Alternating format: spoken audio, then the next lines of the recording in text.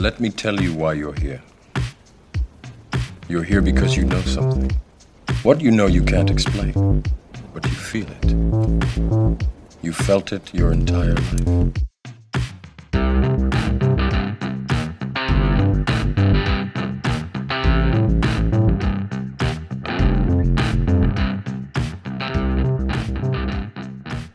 Hats. Redo, how are we? Pretty well. I was ready there. I was watching you. I know. I'm shit at this generally. I'd not paying attention, but I do like to surprise you, so that's good. so surprise the guest. Surprise the guest. Oh, he's sitting here. He knew I was going to record. You're not going to take your gear off. All right, Daz, how are you, mate? yeah. Good boys, what's going on? Not a lot. So before we get started, I would actually like to know how to actually pronounce your username. Daz B. Daz B. Yep. That's Some the going one. Daz Beer. Daz Beer. Yeah, Foss. Greg Foss struggles with it too. He introduces me from time to time. He says Bayer, but just Daz B. Nice and bogan. That's awesome. I had a bit of a dig at Foster. I don't think I tagged him, but it was aimed at him. I was That's a bit cowardly. I just forgot, and then I was you can't. I just forgot, and then you can't edit it, and if you delete it, you're an idiot. So I was like, okay, let it just slide. But he always comes out with it's just math. So I was like, it's just maths, and that's just English. Yeah. Did he not? No, there's nothing. But send him that one. Mate, you're a slippery customer.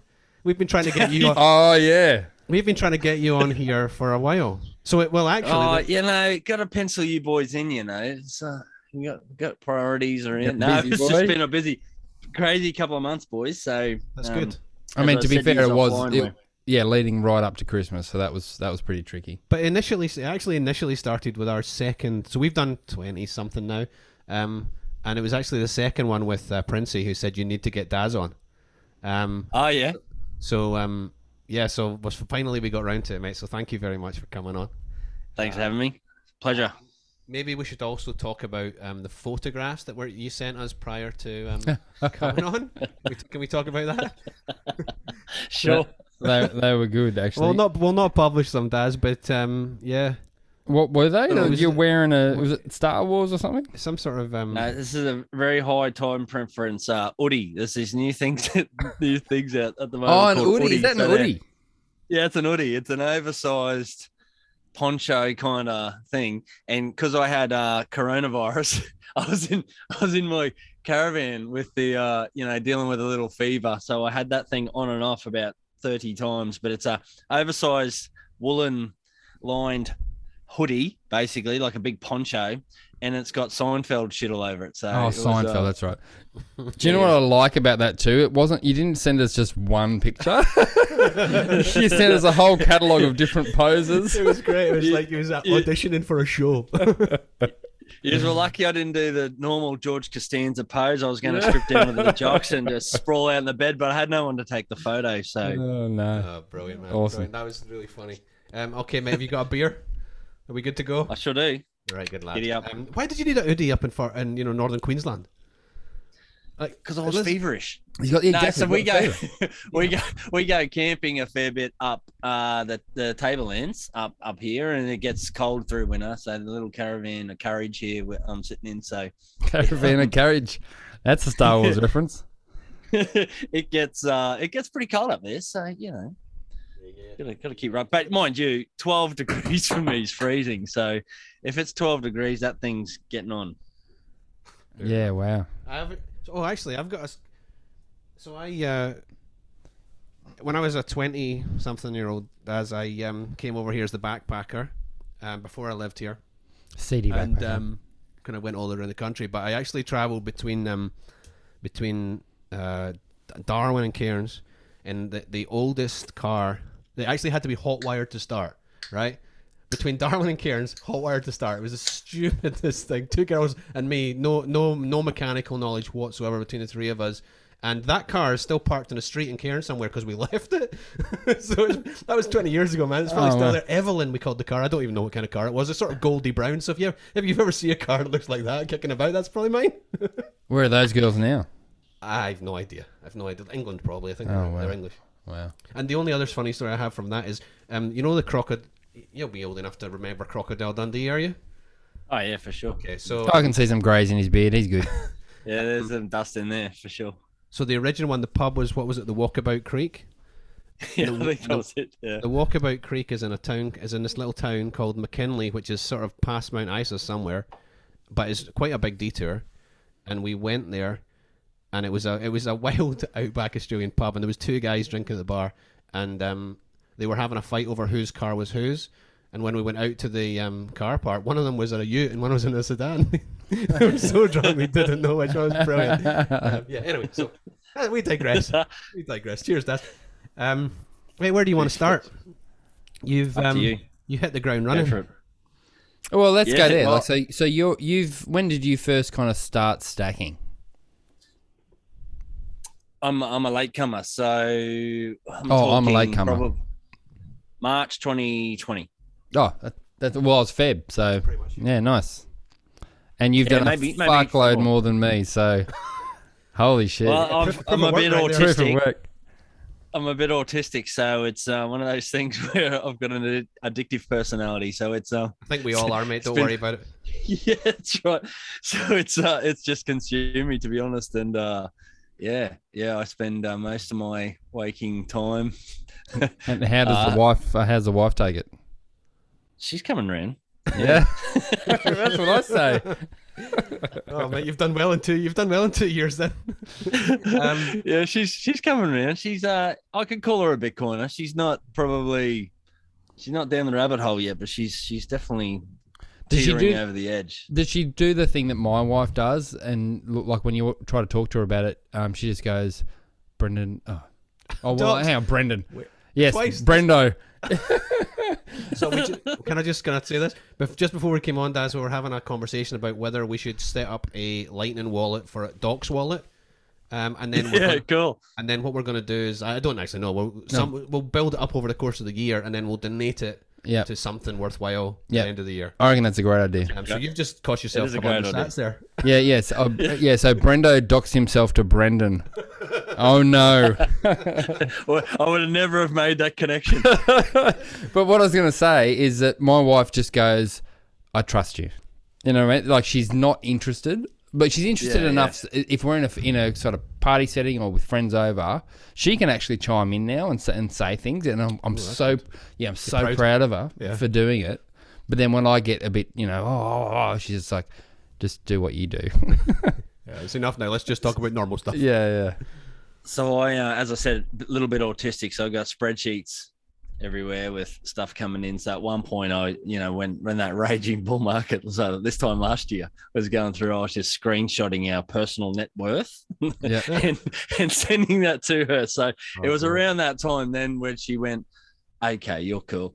Like, Can I ask, did you stop screenshotting that? No way? no, I haven't done recently, but It's not done one the last quarter, are you? What? So let's go back, Daz. Let's go back. We'll get into the writing, and we'll get into maybe what you're doing now after that. But can we go back to before your 2020? Like, what was the touch point that brought you in, mate? Yeah, so we a couple of guys at work were probably trading. I can't remember if it was 2015 or 2017. All I remember was I had no money because I was an apprentice. So I did an apprenticeship quite late. So the that period in my life 10 years ago was it probably would have been maybe 8, I reckon. So we're probably thinking anyway, it was early. So these guys were trading a bit of Bitcoin, trading a bit of crypto. Probably first touch point, but I just brushed it as being a complete scam and a waste of money, and these guys were gonna get wrecked.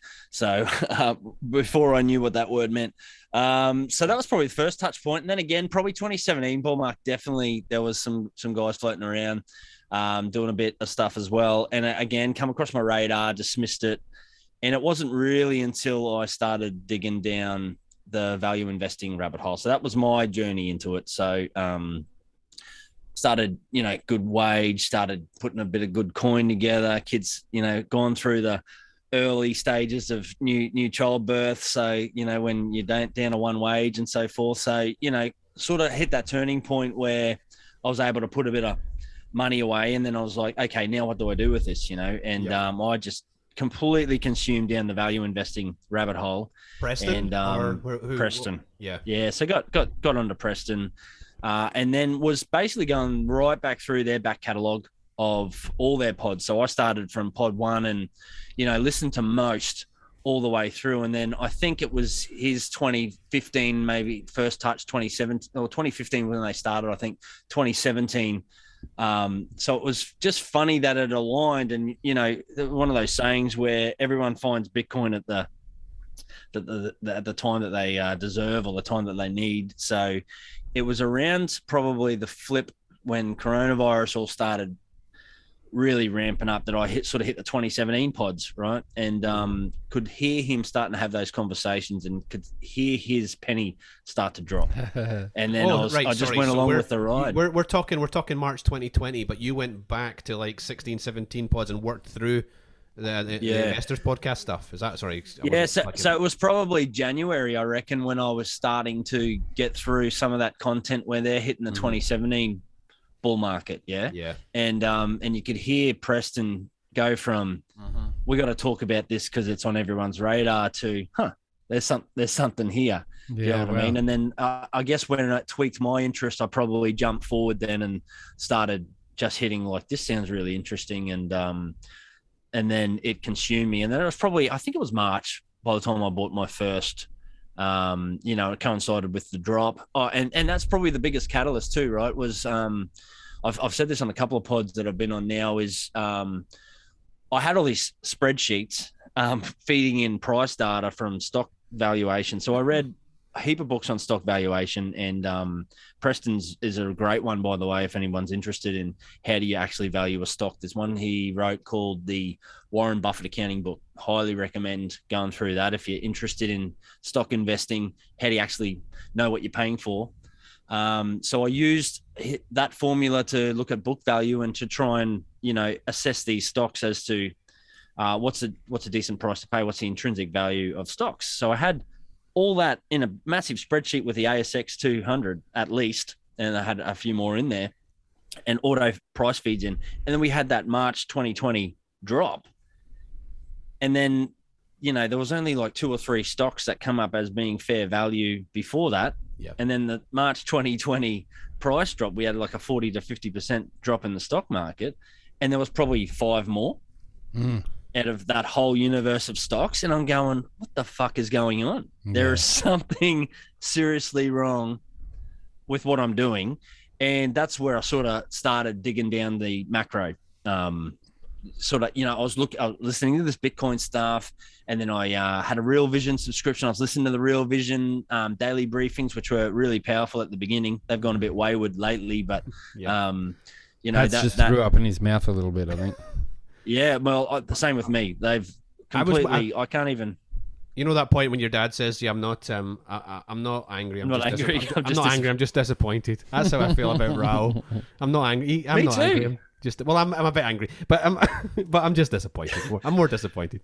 I echo those sentiment 100% because he disappoints me every time he tweets out, And I think he understands the fundamentals. And this is the difference between Raoul Pal with Real Vision. He's a trader, and he's just after the next trade, after the next quick buck. Fiat gains, exactly. And we're Bitcoiners, like, without sounding corny, we're trying to change the world with a money that works, and I just don't think he cares. I do. There was something nagging at me when I was watching, because I really have to admit I enjoyed it to begin with. Like, finally a guy from the old world is coming across. I was like, this is good. But then I'm sort of sitting there, he's talking about himself as one of the guys as he's sitting in his house in the Caymans with a bar bigger than my house, and I'm like, yeah, there's a disconnect here. What is it? What is it? It's staring you in the face, It's staring you in the face. He's not one of the guys. He's a guy who's been successful in fiat gains. And whatever, totally. He can do what he does, but it's not good. It's of no interest to me now. Yeah, I'm the same. So I was actually a Real Vision subscriber. I was on one of the tiers anyway, and I used to absorb a lot of it. But the whole crypto thing that they've gone down, it's just totally turned me off. So I don't subscribe to that anymore. I'd rather stack sats. I think it'll do better for me in the long run listen to most of that. And yeah, I mean, I do still tune in. This is the other difference I've sort of come to realize as well. There's a lot of even the daily briefing now. What they talk about, it's a lot of high time preference. They're talking about the next trade. They're talking about what's affecting things right now in a trade you would have put on today and get out of tomorrow, you know. And I just don't have the time or inclination to bother with that shit anymore. It's more about the long game. Don't get me wrong, I still look at stocks and I still look at various investment opportunities, but you know, most of the time I'm looking at, you know, where your what's that terminology they like to use? It's your opportunity cost. And for me, I just keep coming back to Bitcoin. I know I look at stocks, they're overvalued. You look at bonds, they're yielding nothing. You look at cash, it's going backwards due to inflation. So it's like, what the fuck do I do with this excess money? I'm very lucky. I'm able to generate above my outgoings, but where do I park that? Yeah. And every time you just come back to Bitcoin. Yeah. It's the way I've in order just to give myself a little bit more time and headspace, I've just kind of gone to thinking of, unless something has got at least 50% Bitcoin on their balance sheet as a corporation, I'm not even going to look. I'm not even going to look because I know I'm going to come to that conclusion now. It's the opportunity cost of the Bitcoin. So if they've got 50% of Bitcoin on their balance sheet, maybe that's of interest. Maybe there's a hedge there of some description. And in the future, I think corporations are going to become very interesting again. 10 years from now, and that's going to be Bitcoin is going to become very boring at that point. But boring at 10 million a coin, but but it'll be 10 million a coin Tuesday, Wednesday, and Thursday as well. So and at that point, you go looking for other things that are of interest to maybe. Who was saying $1 billion a coin? Was that Fidelity? Fidelity. Yeah, $1 billion a coin in 100 years or something. I don't know. Crazy. But the fact that Fidelity, I'm in for that. Yeah. Fidelity, 11.1 trillion under management. They're doing something right. Yeah. Well, maybe they're conning people well. Sorry, mate. So, first of all, before we blow too much smoke up Preston's arse, do you listen to anything other than a Wednesday now, or do you just listen to a Wednesday? Mostly Wednesday. Yeah, there you go. Yeah, the other stuff has lost its appeal, if I'm to be perfectly honest. It's funny, isn't it? It drops off. So I've just worked out, before we started recording, I looked at you and I'm like, man, you're like familiar. And I think it's because you look like me, you handsome son of a bitch. Sorry, man. He's way better looking than you. We can't do much about that. What was actually fit me off, man? Oh, no, whatever. Oh, you've got your Ethereum hat on again. No, it's Volcom. I have a Volcom hat, and every time hats is like, it's fucking Ethereum. It does look like Ethereum. Yeah, it looks like it. I saw it. Did you see that meme? It was the first time I saw it. I think you guys might have even shared it or tagged something. It was like an empty wallet on its side. Pointed out, and that's the Ethereum logo. It's such a classic. It's perfect. Whoever came up with that is so good. Oh, the meme, the power in the meme is wonderful. Oh yeah. Can we talk about as much as you're happy to share, like your actual fiat life? Like, what do you do for? Can you talk about what you do for work? Because you've got quite a broad. When we get to the writing, I can see where some of it's come from your work, but there's a whole bunch of other stuff. I'm like, that has got to be a lot of that's self-taught. I'm thinking he's already told Princey by the sounds of it, so that's all right. But Princey's over there. We need it back in Oz here. He's over. So I'm a Sparky by trade, and I've got engineering degree. So I'm not an engineer, but I've got a science degree in engineering, bachelor degree in engineering. So it's like 3/4 of an engineer. I spent 7.5 years studying that, and decided it's one of those things. I did like a back of the napkin calculation on if I was to finish doing an engineering degree, where would that end up? And I've got quite a good job, and I've got an opportunity to, get rewarded for output. So it was one of those conscious decisions where if I finish my engineering degree, I'd actually end up on less fiat through my day job. So I decided to just stay here. But I've got a background in sales, marketing. I've got a pretty diverse sort of background. I floated around a lot. Working salary jobs sucks ass, basically. I worked a lot of salary jobs until I'm in the job that I'm in now, where it's one of those sort of capitalist, socialist sort of things. If you're want to look at it that way without getting too political, it's as soon as you're rewarded for output, you tend to up your output, right? Mm-hmm. So incentives. Very background. Yeah. Okay. So so the writing didn't start until about maybe May or June of 21. Is that true? Like in terms of your medium stuff? Yeah. So there's a year right, of. So what I'm trying to work out is you're in at 20. You've been consuming a bit. You've actually sat and probably just, as the autistics do, they've just consume massive quantities probably in a year. You probably sat for a year without speaking. Is that? And then you're pretty like, much, and then you're like, read I'm ready to talk now. Podcasts, YouTube. Mm-hmm. Yeah, pretty much. It was one of those things. It just happened. I didn't actually plan on. Gee, I'd really like to start writing. It was we started to spew. I was a member of a crypto group actually, so I was still shitcoining. When I not to a degree, I was basically always like 80% Bitcoin, 10% Ethereum, and 5% shitcoin kind of thing, and just float around the side. So. At that point in my life, and then when Bitcoin started to tank through, I was looking to trade. I was actually looking at trading shitcoins mainly. So I was teaching myself how to trade and was looking at chart patterns and candlestick patterns and all that sort of stuff. And then I don't know, it was just one of those things where Bitcoin started spewing, and then I just knew that's where I needed to be. It was kind of just this light clicked.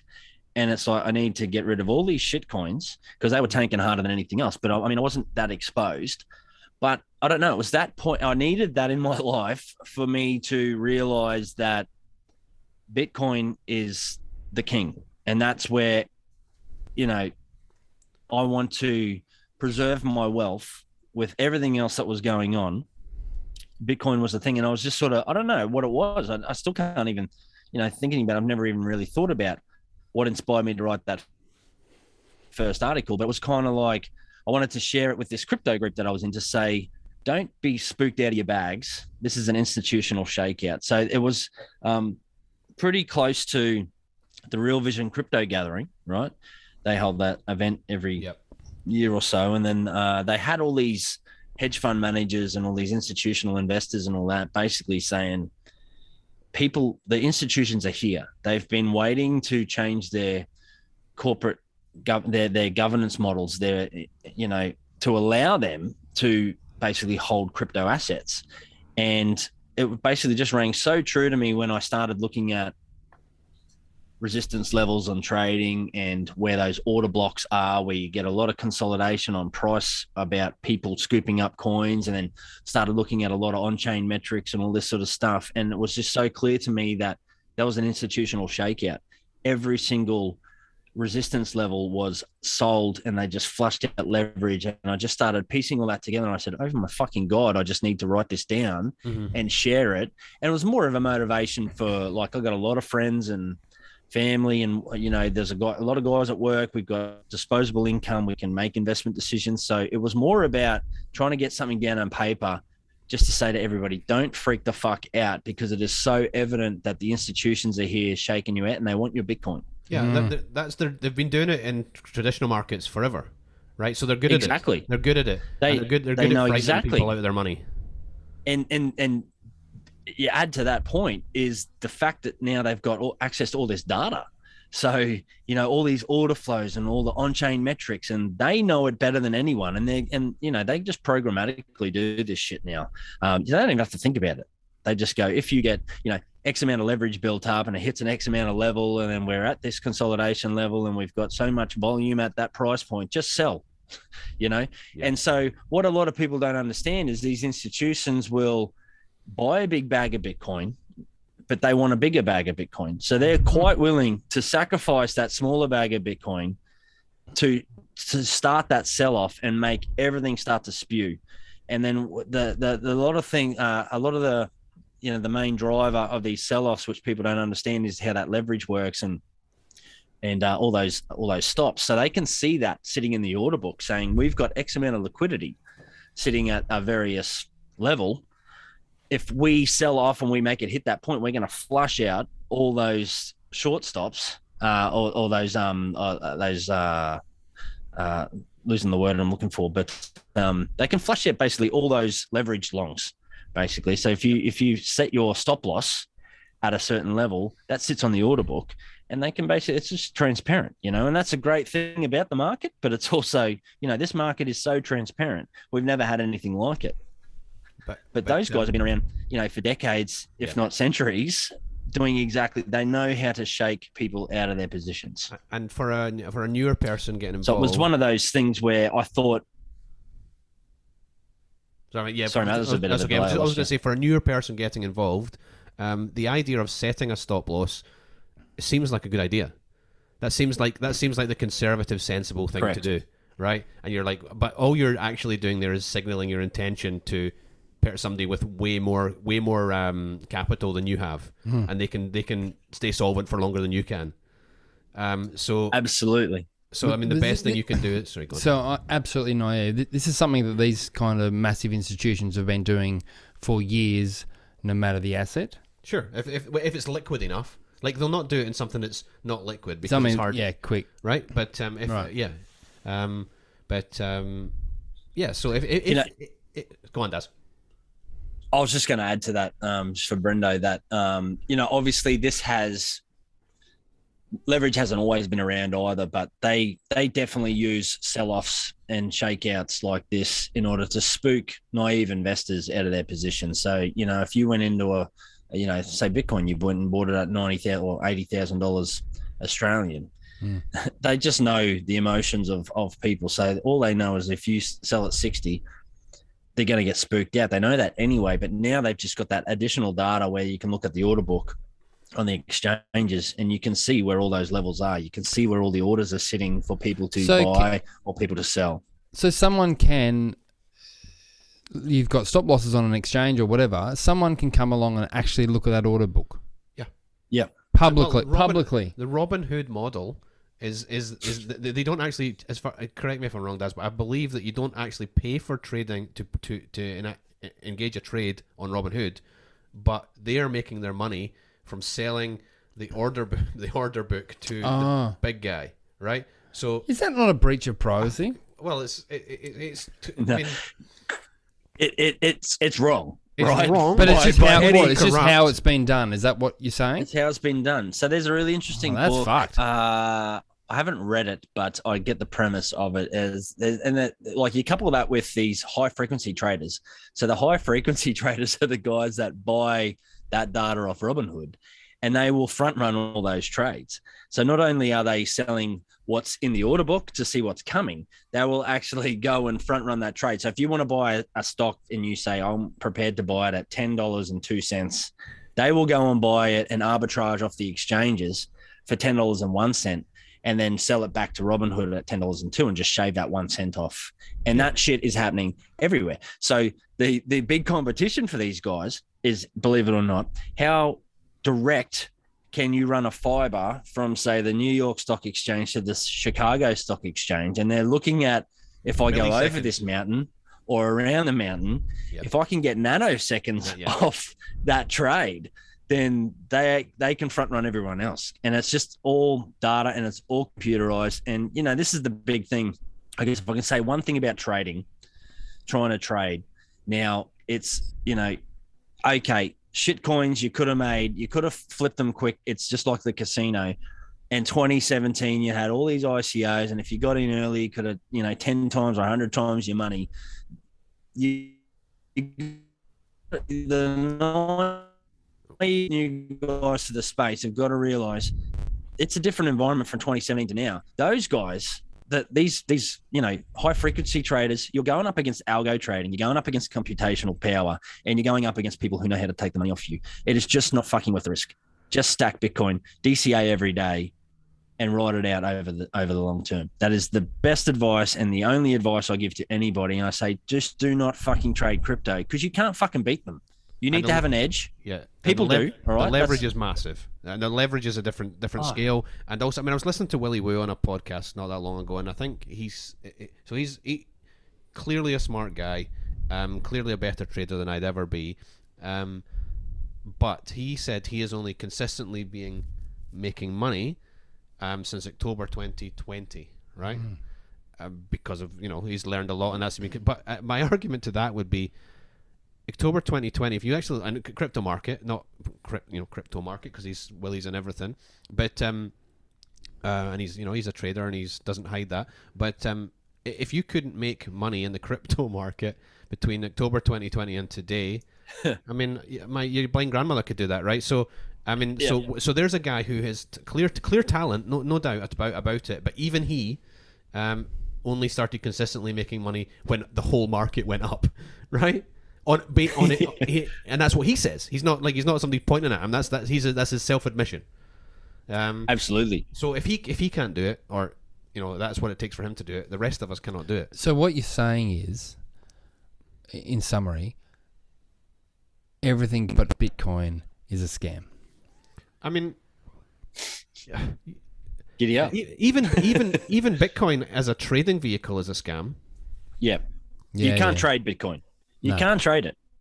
You can't beat these guys. I mean, they just know how to do it, and they've got the volume. Computer science geeks to sit there and look at all that and bring all that data in, and just shave it off. You can't trade against Bitcoin. I mean, the only way you can have any success in doing it, in my humble opinion, take a hat tip, Preston, is to DCA into it every day.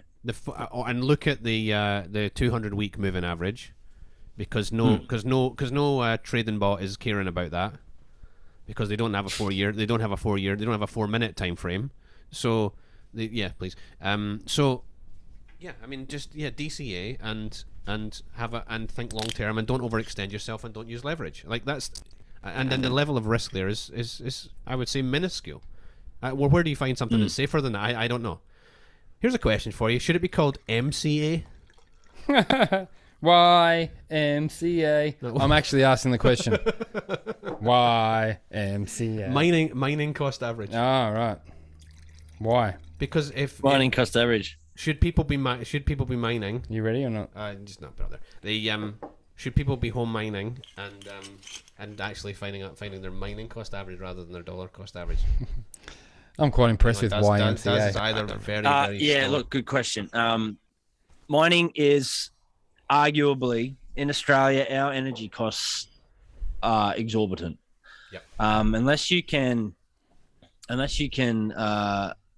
minimize your direct energy costs. So like each state's different, right? But so if we were to take local utility example, which I'm connected into, which just so happens to be the place I work, and believe it or not, I don't get free power. I like to tell people I do just to stir them up, but I don't get free power. If your energy cost, so mine is off the top of my head, 21 and a half or 21 and 3/4 cents per kilowatt hour. That is not profitable unless you're running an S19. That's well cheaper than New South Wales, I'm sure. Is that right? Yeah. So we are regulated. So we are government owned, government utility outside of Brisbane. So there are some retail guys there, but that is still like at that level with an S9, not profitable to mine. So I think it's even today, it's not quite even double. today with an S9. Even today with an S9. Okay, so Brendo, I don't know if you've heard this, but Brendo just recently put 13 kilowatts of solar on his roof, and he's feeding in 5 to the grid. What would you do with the spare 8 that's?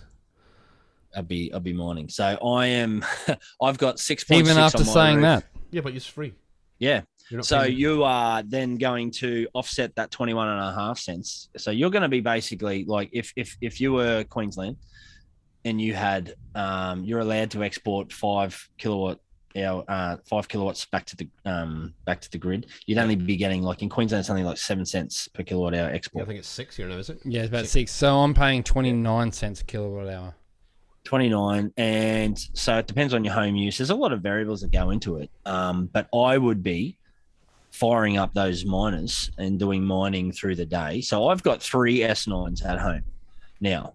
I've only just recently acquired another 2, so I'm just going through. I've got 2 working well, and we can talk about the best way to do that with firmware and all that sort of stuff in a sec if you're interested in talking about it. But my intention is to get those running when I'm not home. So so we got this caravan and we like going away a fair bit. So we just had, 9 days down at Airlie Beach, which was magnificent. And I had 2 of those miners mining because when I'm not home, I've got a battery as well. So I've got a 10.5 kilowatt hour LG Chem battery. So the whole premise is I generate through the day when it's nice and sunny. The house draws whatever it draws. My wife works from home, so she's normally home, maybe got an aircon going through summer. Anything excess charges the battery. When the battery's full, it exports to the grid. So there's that export through the grid it's not much because we're pretty heavy power users, but that's what you're not profitable. It's not worth your while exporting, particularly at 6 cents per kilowatt hour. You're very, very incentivized to go and buy an S9 because you can acquire S9s fairly cheap, anywhere from probably 800 Australian to $1,000 Australian. You can probably get one landed at your house. Where are you getting them from, though? So I have bought a couple with Wiz. So we had a few our fellow mate Wiz.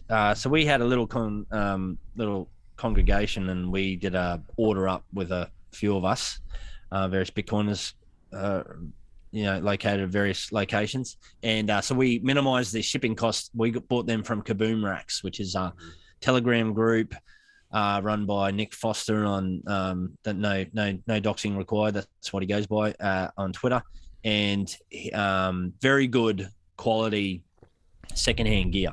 So they will go through, they'll make sure they're clean, they'll make sure they fire up, they make sure they work before they ship them out. Sorry, so they buy them from who's previously used them, they clean them up and on sale. Correct. They're not just a marketplace for other people to sell. Correct. Yeah, they sell direct. Yep. Yeah. So yeah, they will go. Obviously they got a heap of S9s from the mass China exodus. So the S9s were often not even worth shipping over. That's why you could get S9s, and you can still, as far as I'm aware, you can still get S9s fairly cheap, around that $1,000 Australian mark landed.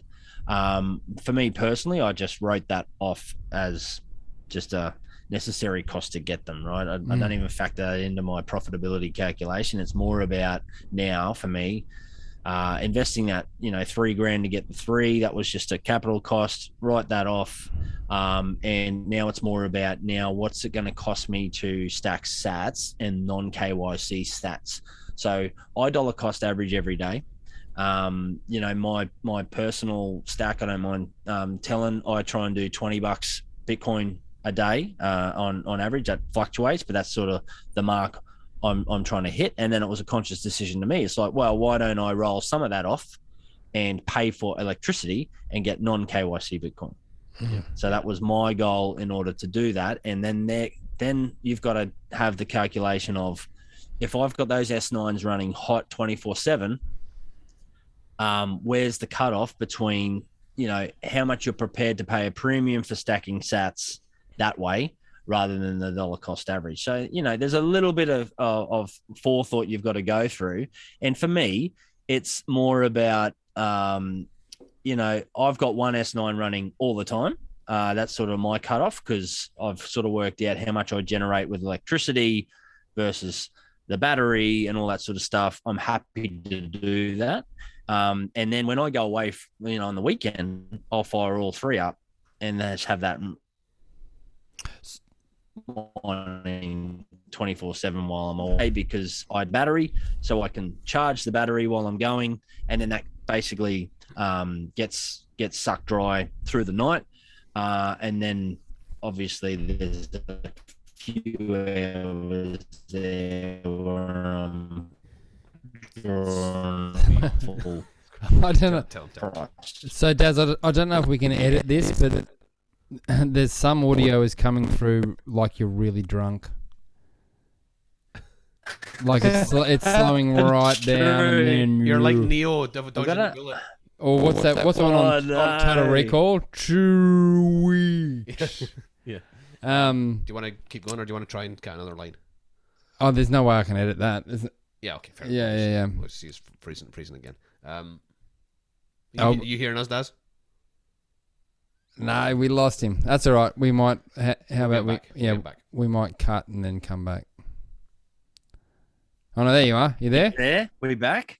We are. I don't know what's going on. Sorry, I just changed network because I'm sitting in my caravan, right? So I've got a Wi-Fi extender, and I've got two of them, and I think I'm sitting in this really crappy spot between the two. But is that coming through all right? Mate, you're good That- right now. that- Most that's of the time better. it's been good. We'll just have a couple of like moments, but it's all good. Just clip your kids up the ear for watching Netflix or something. Yeah, they're probably doing all those things, streaming with their mates. So one question I was going to ask is, so you were saying that you leave one running all the time, then you go away, you have three running. So what do you do? Just end of the day, switch off two? Yep. That's it? Yep. So there's ways you can automate that. And I'm probably going to play with that over the next couple of months and have a muck around with that. You can put relays and smart timers, use Raspberry Pis and Oh, yeah, there's, yeah. microcontrollers and all this sort of stuff, which is just my nerdy side coming out from the Sparky thing. Yeah, but that's going to say you're obviously technically competent. So Yeah. how like who can do this? Who would you say should do this or potentially could do this? And who would you say maybe it's just better for you to buy Bitcoin? Like, look, anyone, if you're comfortable setting up, anyone who's dialed into their modem before, there's your mark. If you've dialed into your modem before and you're able to do that and you're comfortable with that process, you can mine. So the way you talk to these miners is through an IP address on your network. So you have to go through that interface. So if you're comfortable with basic networks at home, you can mine. Like, honestly, there's not much to it. If something goes wrong, then you're in trouble, right? Because I've done a little bit of diagnosis. So I've had one miner that's got a minor issue, pun intended, which I've had to play around and try and find out if it's the hash board, if it's the control board, if it's the fans. So there's a issue I'm dealing with at the moment, and that's probably outside of the wheelhouse of most people to feel comfortable, plugging that stuff in and taking it out. But look, if you're a reasonably competent person technically, then mining is definitely within, like, it's not rocket science.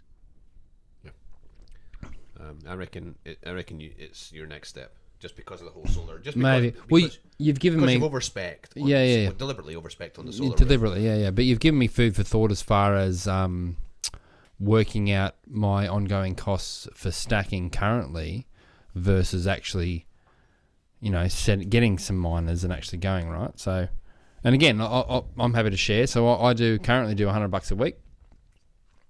So what's that? That's $400 a month, $1,200 a quarter in just stacking KYC sats. Yep. So if I was to then get miners and plug them in and run them, then I've got $1,200 a quarter and stop stacking KYC. I've then, you know what I mean? I open up that. S19s are profitable no matter sort of what price at the moment, which are... But how much are they? They're like $17,000 or something stupid, aren't they? Correct. Yeah. So you've got a long time there to get back your capital. So, at $1,000 in S9, as I was saying to you boys, I was happy to write that off as just being a cost in order for me to get that, right? So it obviously there's a payback period for that as well. And you could argue, was I better just to stack $3,000 with a Bitcoin in the long run? Probably, right? But, also there's that factor that, and dox myself here with Taxman, but like that non-KYC Bitcoin has a premium, potential there as well, right? If I end up in El Salvador. Yeah, undoubtedly. Wifey, are you listening? We're going to El Salvador. She's not on board with that yet. But, when we're in El Salvador. Have you even dropped that as an idea? I have, totally. I want out of this shithole. This is turning into a bad place. But I have still hope. I still have hope. But hope is unfortunately hope is it's not hope.com, so nohope.com yet, as Sailor got that one. Yeah, exactly. Point it towards Australia. Yeah. So that'd be nice. There's a few things to weigh up, but mining's within people's wheelhouse. Like most people, if as I said, if you know how to network, like dial into your modem, then that's the first basic step to talk to a miner, and then from there, it's pretty. You plug them in, they run, full tilt. So the other thing I would say, if you are going to look at S19s, you've got an issue then if how you're going to run them at home. So not a lot of people realize this. They draw a lot of power. So they're 3 kilowatts. You get 2 plugs. They split the power supply, so you're able to plug them into 2 sockets. But you cannot, by sort of not letter of the law, but by ratings, you can't plug that into a double GPO. GPO just being your normal standard double socket. Yep. That's only rated for 10 amps. 10, yeah. An S19 is going to draw 14. So you're going to melt that if you try and plug both of them into the same socket. So you're either going to trip or start a fire in your house. Is that? Yeah. So you probably won't trip. You probably won't trip the breaker, but you will probably melt, right, that GPO. Yeah. And then you'll trip something. So if it melts and then wires touch, that's what does an S9 draw? S9's about 5 amps. So that's fine. That's fine. You can run 2 S9s on one GPO at the limit. You'll probably have to replace that GPO every year or so. It's gonna. I mean, these things run hot as well. So when you get miners like the big guys get like a normal Sparky and to look at these things, normally you've got if you're going to do an installation for without getting too bogged down in the detail, but if you're going to do an installation as a Sparky for a new installation, like a new industrial complex or a shed that's got welders, there's an assessment that you do for your cable selection, your breaker selection on how much duty cycle those welders are going to, because no welding shop has welders running 24/7 all the time. So there's a duty cycle that they say, okay, none of these things are going to be running all the time and they won't be drawing at the same time. So you can discount how much current they're going to draw by X amount, right? Let's call it 80% for arguments. With Bitcoin mining, those things are running hot as much as they can. And that's the whole point, right? You want them running as hot as they can 24/7. So, I was on a call with a guy in Adelaide who's running a pretty sophisticated operation at a solar farm, just getting some ideas. And he melted wires. He melted his circuit boards and his GPOs because the Sparky underrated. Didn't understand mining, Bitcoin mining, the nature of it. He had a large installation and he underrated his cables. And you can start fires. These are the sort of considerations you've got to worry about. From a home mining perspective, if you've got one S9, you're going to be okay. You might cause some nuisance tripping if you don't. So the idea is those 2 plugs, ideally, you put them on 2 separate GPOs and ideally on 2 separate circuits in your house. So normally you open up your switchboard in your house, you're going to have 2 power circuits. Yeah.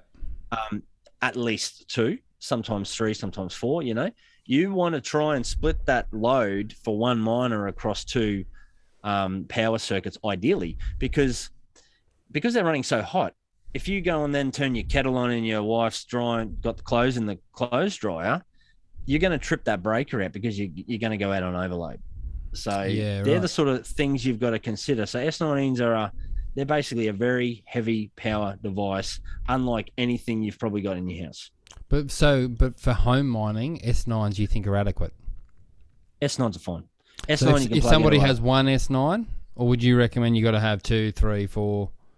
Oh, look, it depends on what you want to achieve. So one S9 plugging away, like for your install, I'd probably be looking at 2 or 3 for that, because you're going to have, I don't know what your home situation's like, how much you're going to use when you're home, but you want to be maximizing everything. You want to change your whole life around using as much energy as you can through the day versus at night, because you're going to be exporting above your 5 kilowatt, right?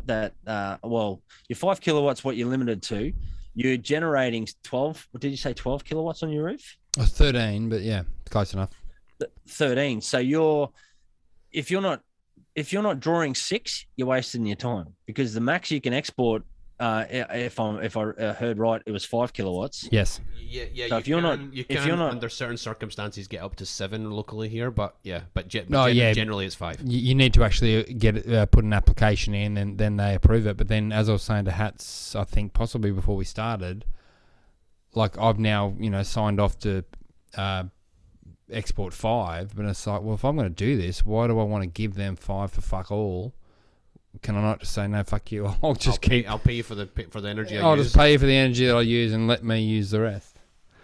So I would be trying to get a hold of maybe 3, right? Yep. And then draw 3 kilowatts, basically a little bit more. It's going to be like 3.9 kilowatts from 3 S9s. If you sort of run them at their sort of max power draw recommended, I mean, you could argue you can go a bit hotter, but 1.3 kilowatts per S9 is a good rating. And then, you know, and then when you're home, at home, provided you don't have air conditioners, 3 kilowatts is normally enough for a home to be running at any one time. You could be running an aircon. I mean, your fridge is going, fans in your house, lights in your house, quite comfortably 3 kilowatt kind of thing. And then, so basically, if you're not doing that mining, then your generation's wasted. Yeah. That's what it already feels like. So, So and then you can do things like put them on timers. Like you can put a little GPO timer in, run it through the timer, and then you can just set that itself so that 7:30 a.m. it comes on, 5 p.m. it turns off, kind of thing. Whatever you sort of suit it to your sunlight, and you can do that, and that's very easy. That's very accessible. You can buy those things at Bunnings. Yeah, cool. I'm just thinking, we own citadelmining.com. We own lots of domains, Daz.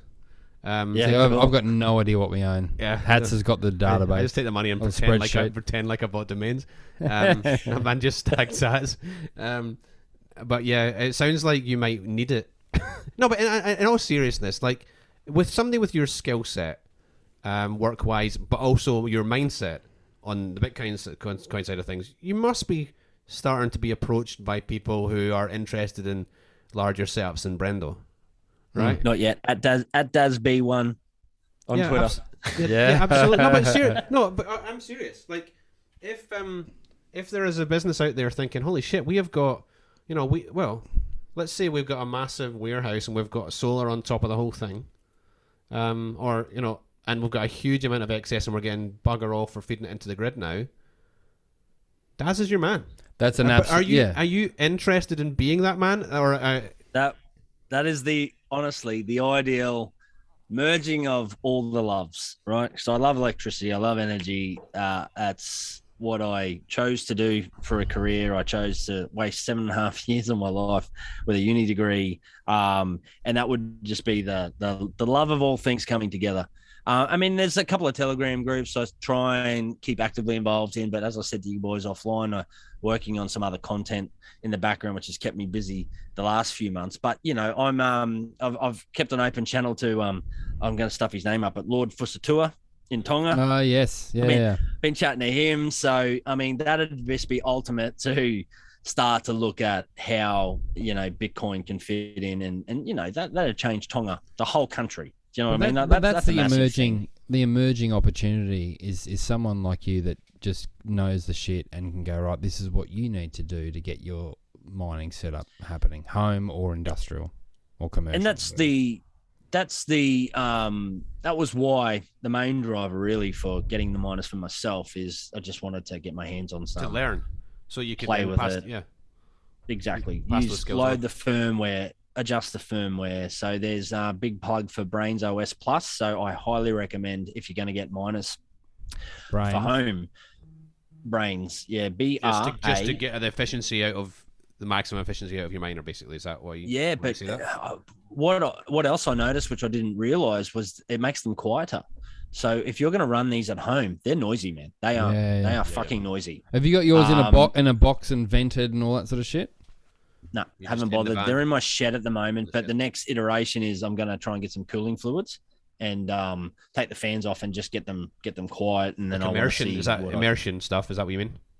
Yeah, immersion cooling. So there's fluids you can dip them in, which obviously, that sounds crazy, dipping something electronic into fluid, but these fluids are like rated for like 60 kV. So the spark gap between them, they don't conduct. So they're very purpose built. There's not much. The challenge is at the moment, you can't get them in Australia all that readily because the market's not there, but that's increasing, right? So there's more and more people starting to get interested in this stuff, and we're fucking hot, man. We up far north Queensland, it's hot, it's humid. The harder you can, if you can keep them cool, you can push them a bit harder and you get more hash out of them. So that's one of the things that Brain's firmware will map, is it will be very, very good at keeping a distinct temperature. So you will set that you want it ideally run at, say, 90 degrees for chip temperature, and it will regulate that very, very well by ramping the fans up, ramping the fans down in order to keep that maintained. Any more than 90, you're probably going to reduce the life of the hash board. So there's a fair few considerations, but if you can then dip that in a cooling fluid and you can get that cycling through, and there's a few different ways you can do that, whether you cycle that fluid out into a cooling system or you just let it sit and you have fans and radiators and all this sort of stuff. There's nth degree of variation you can do there, but the whole idea is you dip it in there and it brings it down in temperature, and you can then ramp up the hash rate, and then you can get a bit more out of it. And there's pretty good data to suggest you can push them, like you can get like 25% more out of just by dipping them in cooling fluid. Have you got to add your own heat sinks and things to these devices, or do they just come ready to go? The S9s, the hash boards, they've got very good heat sinks on both sides because they're fucking hot. They are really hot, and that's the whole point with those fans. They're big DC fans as well. Can't remember the current rating, but they're fairly high rated, and that's the noise, is those fans pushing air through, trying to get them cool. And they're big aluminium heat sinks on both sides of these boards. So these boards, I should go and grab one to show you, but I've got one pulled apart at the moment. But there's heat sinks on both sides just to try and keep the chips cool. Yeah, cool. Okay. I had another question, but I lost it. On mining? Yeah, totally. But I could talk for hours. But that wants to be that is your target. That's your wheelhouse. You're like, if that sort of opportunity presents itself, or you create that opportunity, that's where you want to be. Let's be clear to anybody listening. That's where Daz wants to be. Yes. Yeah. That'd be awesome. That's definitely something to explore. Yeah. That's definitely going to happen. It's just like everything else. It's like you can see what's going to happen. It's just not happening fast enough. It's like waiting for evolution sometimes. Yeah.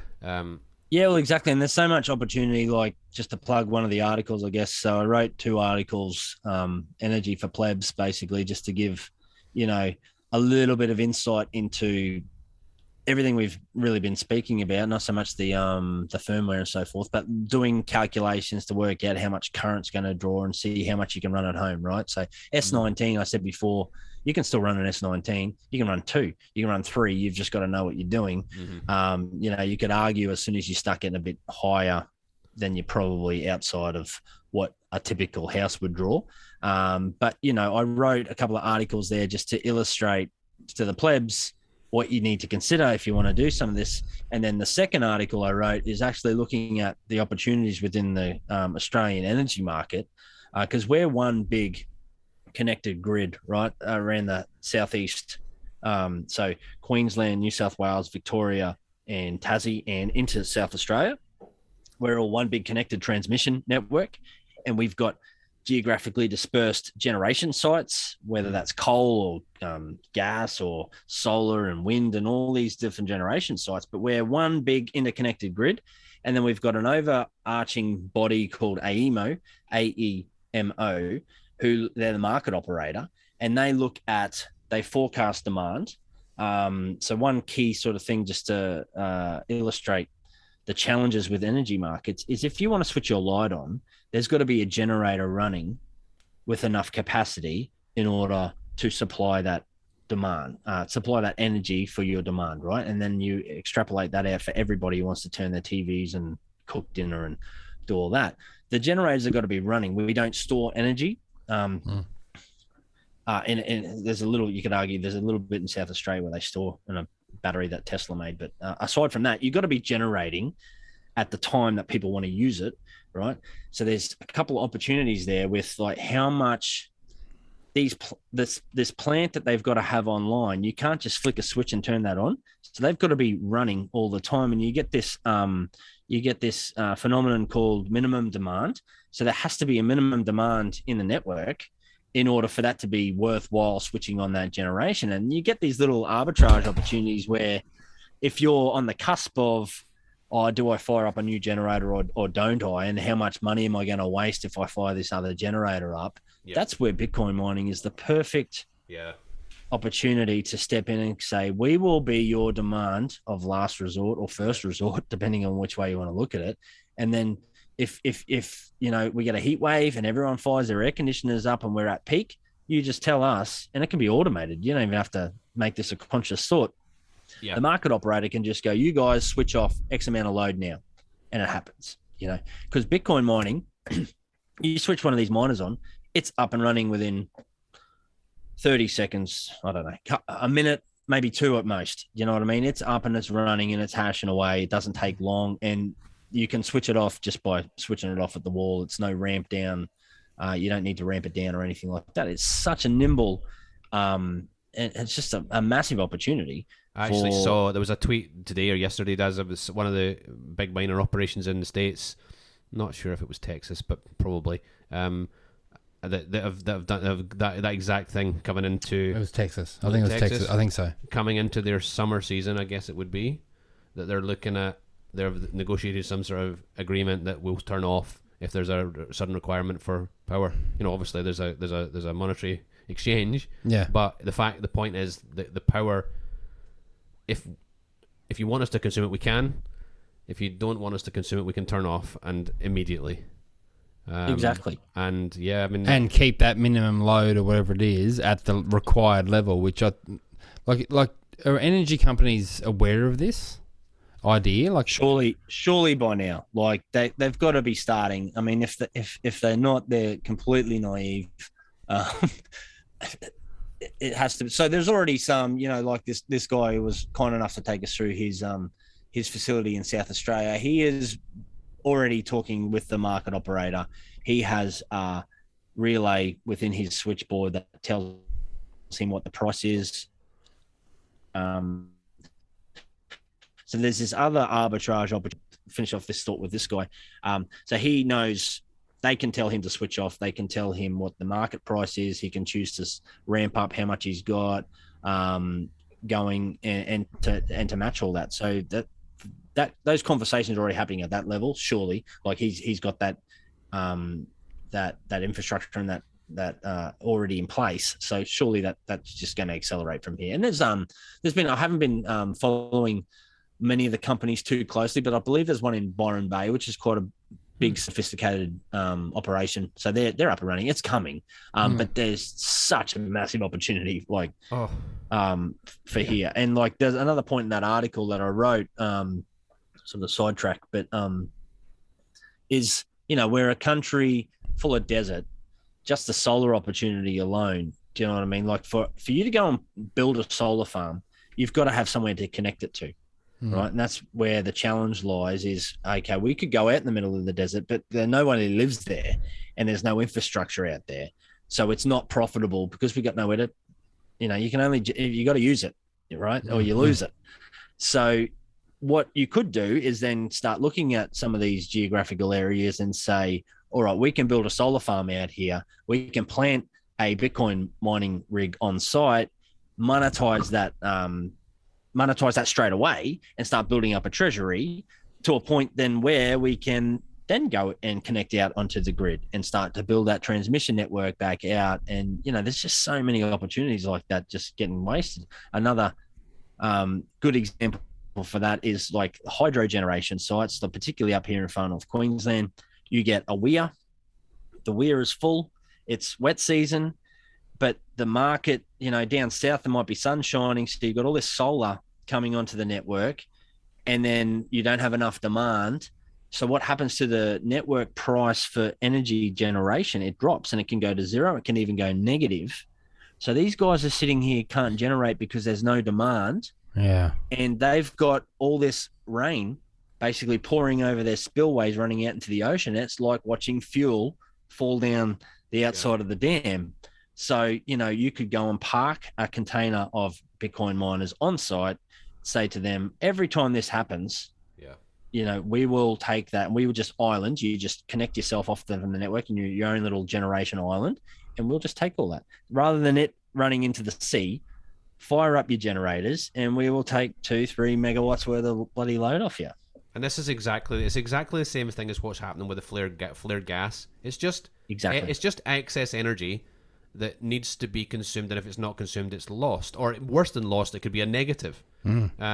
So you just have to find, like any stranded energy resource, it doesn't matter whether it's green, nuclear, coal, it doesn't matter. Stranded energy anywhere in the world is going to be the next sought after thing by Bitcoin miners. They're just going to chase it. And first, I think to begin with, it'll be the Bitcoiners that move in and take the advantage, but ultimately it's a match made in heaven. There is no Yeah, sorry, man. Sorry, we're the internet dropped out again. Yeah, dropping off. I tell you what, though, mate, this conversation yeah. has made me ridiculously bullish. It is. I mean, it's the when you see the opportunity, and it's just. I mean, as you're saying with that example in Queensland, it's kind of like flushing money down the toilet. Like that's, you can just see it running out. Like that's it. There's not like such potential there, and you don't. And also, you're securing the network, all the other things for everything. Yeah, exactly. Yeah. The benefits for everybody there is incredible. The only caveat I would put on that point, which it warrants a bit of conversation and a little bit of thought, is the operational time. So obviously, if you go and you expend and you go and buy S19s at 17.5 grand, there's a minimum operational time. There's going to be an equilibrium there between how often can I run and still be profitable and get my money back.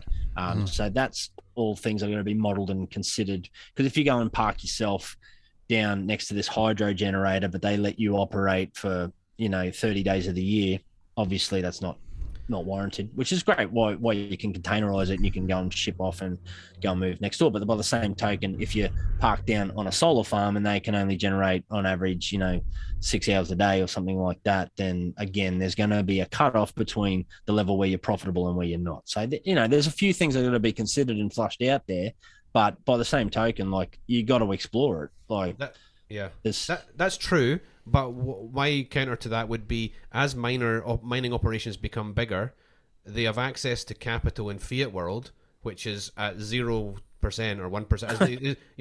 So they can actually finance this with fiat and pay for the whole thing with fiat and get the whole benefit in Bitcoin. So the payback time is going to be so much quicker because the devaluation of the fiat over the same period of time as well. Yeah. That's a good point. That's a really good point. Yeah. Excellent point. And just to one of those articles, I'll give you a little example of what, like, just the possibility of generation that's out there. So, like, the spare capacity, right, with all these generational, I think it's at any one time, just off the top of my head, I'm probably going to butcher this, but 12.5 gigawatts is in spare capacity at any one time. So if we took a very conservative 5% of that and we went and we put miners in, and that's basically saying that at any one time we've got 5% capacity of that we could be mining with. I think the outlay is something like $3.8 billion to put this mining rig in, but you're generating a profit of $2 billion a year. So it's 2 years to pay back, and then everything past that's cream.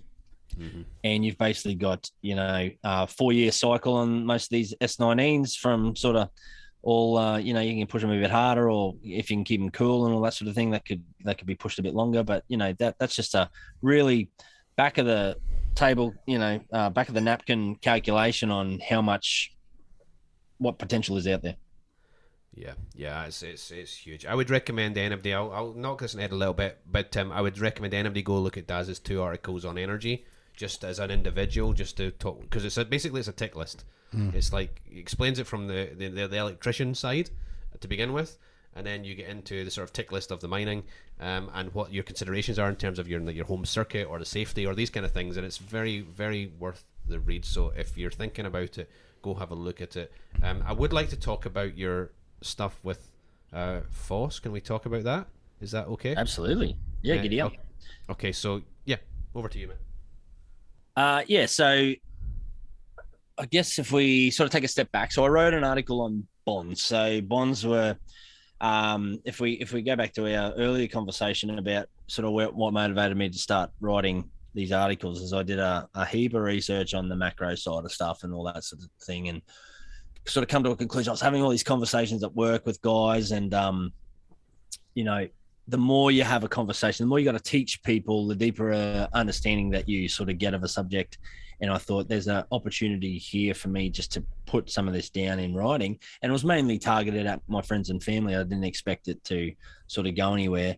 But one of those articles I wrote was on bonds and sort of how they fit in the macro picture and how they work. And like, you know, because they're pretty confusing for most people. It's like, oh, I sort of understand it's a loan, but how the fuck does it work? Like the coupon and duration and all these sort of things. So I thought, you know what, I'm just going to spew this out in an article form, and I ended up sending that to Foss one day. So Greg Foss, obviously 30 years plus worth of risk management, mainly a bond trader.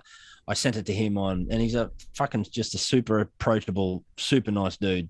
Yep. Just sent it to him on Twitter and said, mate, I wrote this to try and help people. Would you mind running your eye over? Because I don't want to look like a dick, basically, if I've got anything wrong. And he sort of come back to me, said like, he was, you know, pretty impressed and just said, there's probably not much I would change in this. And then a few months go by and he gets in contact with me and he says, there's a surgeon in the US who's come up with a great idea. Would you be interested in chatting to him? Which we did.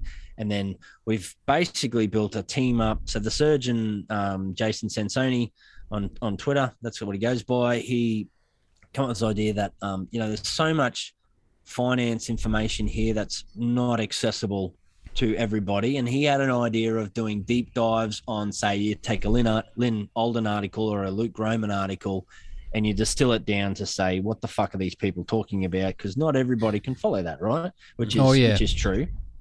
And then so we sort of looked at it another layer again and said, well, you know what? I would really like to focus in on the people I started writing these articles for. So the friends, the family, and all that. And I sort of over feedback from my articles, it was even, you know, you build up all this assumed knowledge that you take for granted, that you understand volatility and you understand all these technical terms that you forget what people know and what people don't know.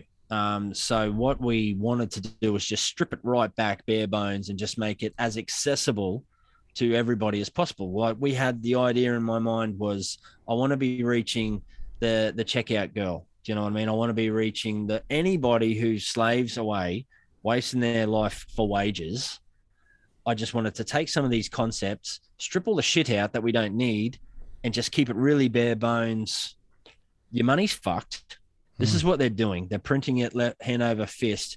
You don't realize, because there's this hidden tax called inflation, you're getting fucked over. And we've been told all these things in order to get ahead are wrong. You can't put your money in a bank because there's bank bail-in laws. They'll fucking seize it on you, you know? So you're taking on risk, and what reward are you getting? Nothing, because they're suppressing interest rates. So there's all these concepts that you don't need to know the whys or the hows or necessarily, but, you know, just to illustrate, your money's fucked. You can't save it. What else are you going to do with it? And so what we did is there's now 6 of us sort of come together. So there's Pleb Music. He helps out with Saifedean. He does a lot of the media, the background. He's doing all his splicing for his pods and his audiobooks and all that sort of stuff. He's the media content creator. Seb Bunny is a Canadian guy who's written some articles for Bitcoin Magazine. So him and I have been working on that wage earner course, right? And then we've got James Lavish. He's another friend of Foss's. He's a risk manager. So him and Jason are working on the deep dive stuff. And then Foss is obviously helping us with connections and financing and all this sort of stuff. So long story short, hoping to have the bare bones course, the financial literacy course, with sort of Bitcoin being we've really tried hard to strip. We don't want to shove Bitcoin down people's throat, but we want them to come along with the journey and come to their own conclusion that Bitcoin is a solution, not the only solution, but a solution into how to build wealth over time. And that course is, we're hoping to have that launched by Bitcoin 2022 conference, if all goes well. So Seb and I, like I was saying to you, I think I was saying offline, I've had coronavirus the last week, and I've been in this fucking caravan, and me and Seb, he's in Canada, and we've just been Zoom calling and just writing content and just polishing, and we would have read that fucking thing like oh, who knows? But we're just trying to get at, just distill it down, take all the crap out. Because when you write, like my articles, I've ended up writing articles to explain bonds, and they're 30-minute reads. People aren't going to sit there Yeah. and want to learn about bonds for 30 minutes. So what can you take out, but what do you have to leave in for them to get a good understanding? That's such an important, I think, an important thing to do too, because like you can kind of sell the power of Bitcoin to your family and friends and stuff as best as you can verbally, but as soon as you go read this, or they're just like, oh, thanks, but I'm not. And even when you send the damn thing, it's like he's not going to. How many times have you read it. sent me a message that says, if I was trying to orange pill this guy, What what big article time. would you send Big to them? time. And we're debating, should we send them 10 hours of Breed, Love and Sailor? Yeah, or, no. do you know, like that's, and it's like, is that person ready for that? Or, is it a Ross Stevens thing, or is it a, It's so hard to who is get. it? Is It's it- so hard to get the right thing. For well, that's the point. Is I think that if all of us start to just contribute, we're doing this. Hopefully, somebody has get some value from it. You're doing the writing. You're doing the course. Preston is doing his, trying to attack, from maybe a traditional finance guy. That's who he's going to get naturally. And then you get, Max and Stacey, who will attract the wackies, which I love them. But it's just that we just need somebody for everyone, and it also has to be everywhere in the world. And we've got a guy coming on the pod in a couple of weeks' time, and he sent me a link to say, oh, if we could do it in a format that's sort of similar to this, that was on a podcast in Finland. And you know how the Scandinavians are so wonderful with their English. And I've not listened to it, and I was thinking, yeah, that's probably going to be fine, but I better listen to it to do the guy the courtesy of listening to the pod, and it's all in Finnish, and I'm like, oh, holy shit, right? Right, I just assume your assumption is wrong, right? You're assuming this knowledge that somebody doesn't have. Yeah, And, well, this yeah. guy, because his English is probably better than mine on Twitter, Yeah, so we just have to if we all just put in. I had a tweet recently, mate. If we all orange pill 2 people. It'll take, and this is going to the Jeff Booth thing. It takes 33 days before we got the whole world. 33 days. If we all got 2 people. 33 Well, I've got a days and we couple got the whole coming. world. I'll be 8 knocking on million some people. doors. I mean, so I just think if we can do 3, if you can do 3, you're pulling your weight. Yeah, hang on, wait for it. Hi, how's your trading going? It's like Show trying- boobs. Yeah. It's trying not to be. It's very difficult when you're really, really enthusiastic about something not to just come across as a salesman. Yeah, We all well, hate that's the salesmen. point too. Is you get to this point where, like I've been running some courses too. So I've got like a death by PowerPoint thing, 3 sessions. Just anybody, like, I go and, without getting bogged down in coronavirus talk and all that sort of shit. But there's all these Telegram groups popping up with people, very aligned in their states overstep the mark. Governments overstep the mark. And I'm like sitting on the fringes here going, Bitcoin fixes this. You sound like the Wigan bitch of the West then. Yeah, exactly. I'm like, hey, g'day guys, come look at me. And so I've built this sort of, and I've got a Zoom subscription, and I've been trying to say, look, here's something. If you can take the money separate money from the state, you take away their power. If you're really serious about this, you can't fuck around with the money, right? And so many people are so close to, I'm seeing them as the prime candidate for orange pilling, that they're so close because they realize government's corrupt. They just haven't got to the money thing yet, but they're so fucking scared of it. I don't know what deep dark webs that I've been getting some really vicious pushback. But on the other side, there's, and I'm doing these courses with 5 to 10 people at a time, running in Thursdays. That's why some of these, have clashed with me trying to meet up with you guys. Is I've been doing that as well on the side, just running through this, and it takes, you can't fucking orange pill someone in 10 minutes. Otherwise you're going to sound like an evangelical fucking lunatic. Yeah. You've got to step them through. And I don't even bother anymore. If someone says, hey, what's Bitcoin about? Say, have you got 4 hours? Yeah. Because I can't tell you in you 4 can't minutes. do it. Yeah. I mean, I So, remember you you and I went to the pub one day, and I said we started with we got to go back to what is money, and he's looking at me as if to say, What are you talking about? Like, No, it was more like, are you going to fucking order first? I just went to the bar and I paid for the beers. That's the money. Like, yeah, and that's where you start. That's where you have to start. Because You have to. So funny you say that, because my course, the PowerPoint presentation, slide 1, what is money? Yeah. The course that we've just written, module 1, what is money? It has Every to single be. fucking Has time. to be. Because if you don't understand the problem, you're never going to understand the solution. Yeah. Exactly. So how are you finding the people for the course? Just randomly, just like that. So the first couple of times was just friends and family, Facebook group. But it's generally local, or it's around the world, or whatever. Anyone who wants to tune in. So you know, I've kept the net pretty close because I don't want just randoms in there. Because what you got to avoid is the freaking crypto lunatics, right? Who are basically just going to make a pest of themselves. And really, so I've focused on core friendship groups for a start, core family groups. I've run it 3 times now. You know, so not a lot, but like keep it small, keep it simple, and anybody's genuinely interested in learning about it, come along. But I'm trying to avoid spreading the net too wide because I don't want to spend half the fucking time talking about why fucking SHIB won't be the next fucking Bitcoin. Do you know what I mean? Like it's just not. While I touch on other cryptos in there, basically just to say, look, I'm not going to fucking stop you gambling, right? But just know what it is. And if you're going to fucking gamble, make sure you've got, you know, the 90% Bitcoin allocation. And if you want to go and fucking roll the dice with 5% in shitcoin, just know what you're doing. Know that it's a gamble. You might come up, you know, you can go down you can play roulette at the casino with the same sort of odds, right? But know the difference, know what you're fucking doing, and be prepared to wear the loss because there's rug pulls fucking everywhere. So, you know, just keeping the message simple, but like you say, you just gotta spread the net out. And like, I'm just so fucking passionate about just helping people realize that the system is fucking completely engineered to keep you fucking working. The elites want you to make their shit. You know, they want you to keep their lives, and like that, somebody's going to have to do it, right? But like, you can.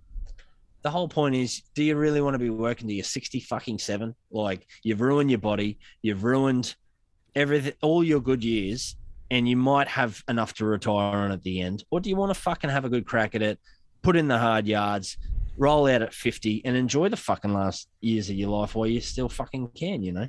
Yeah. Can't say it better than that, mate. Will we wrap it up? That's awesome. What a way to finish.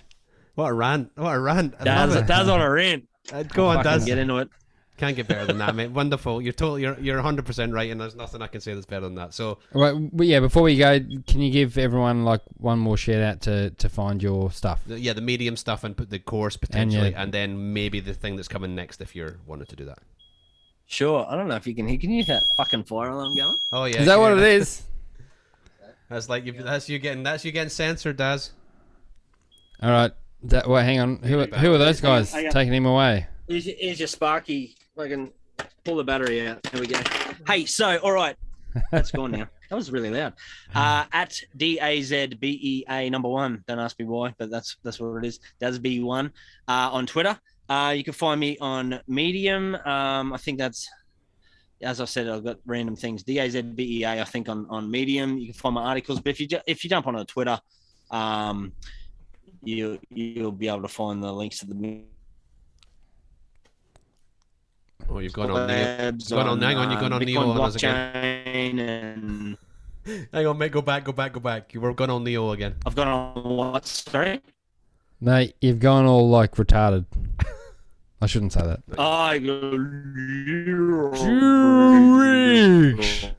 Adrian. Hey, so, I don't know. Is it better now? Yeah, good night. Go. Is it all right now? So we got Medium. We got Medium, and we got Okay, Medium, and we then got Twitter. look.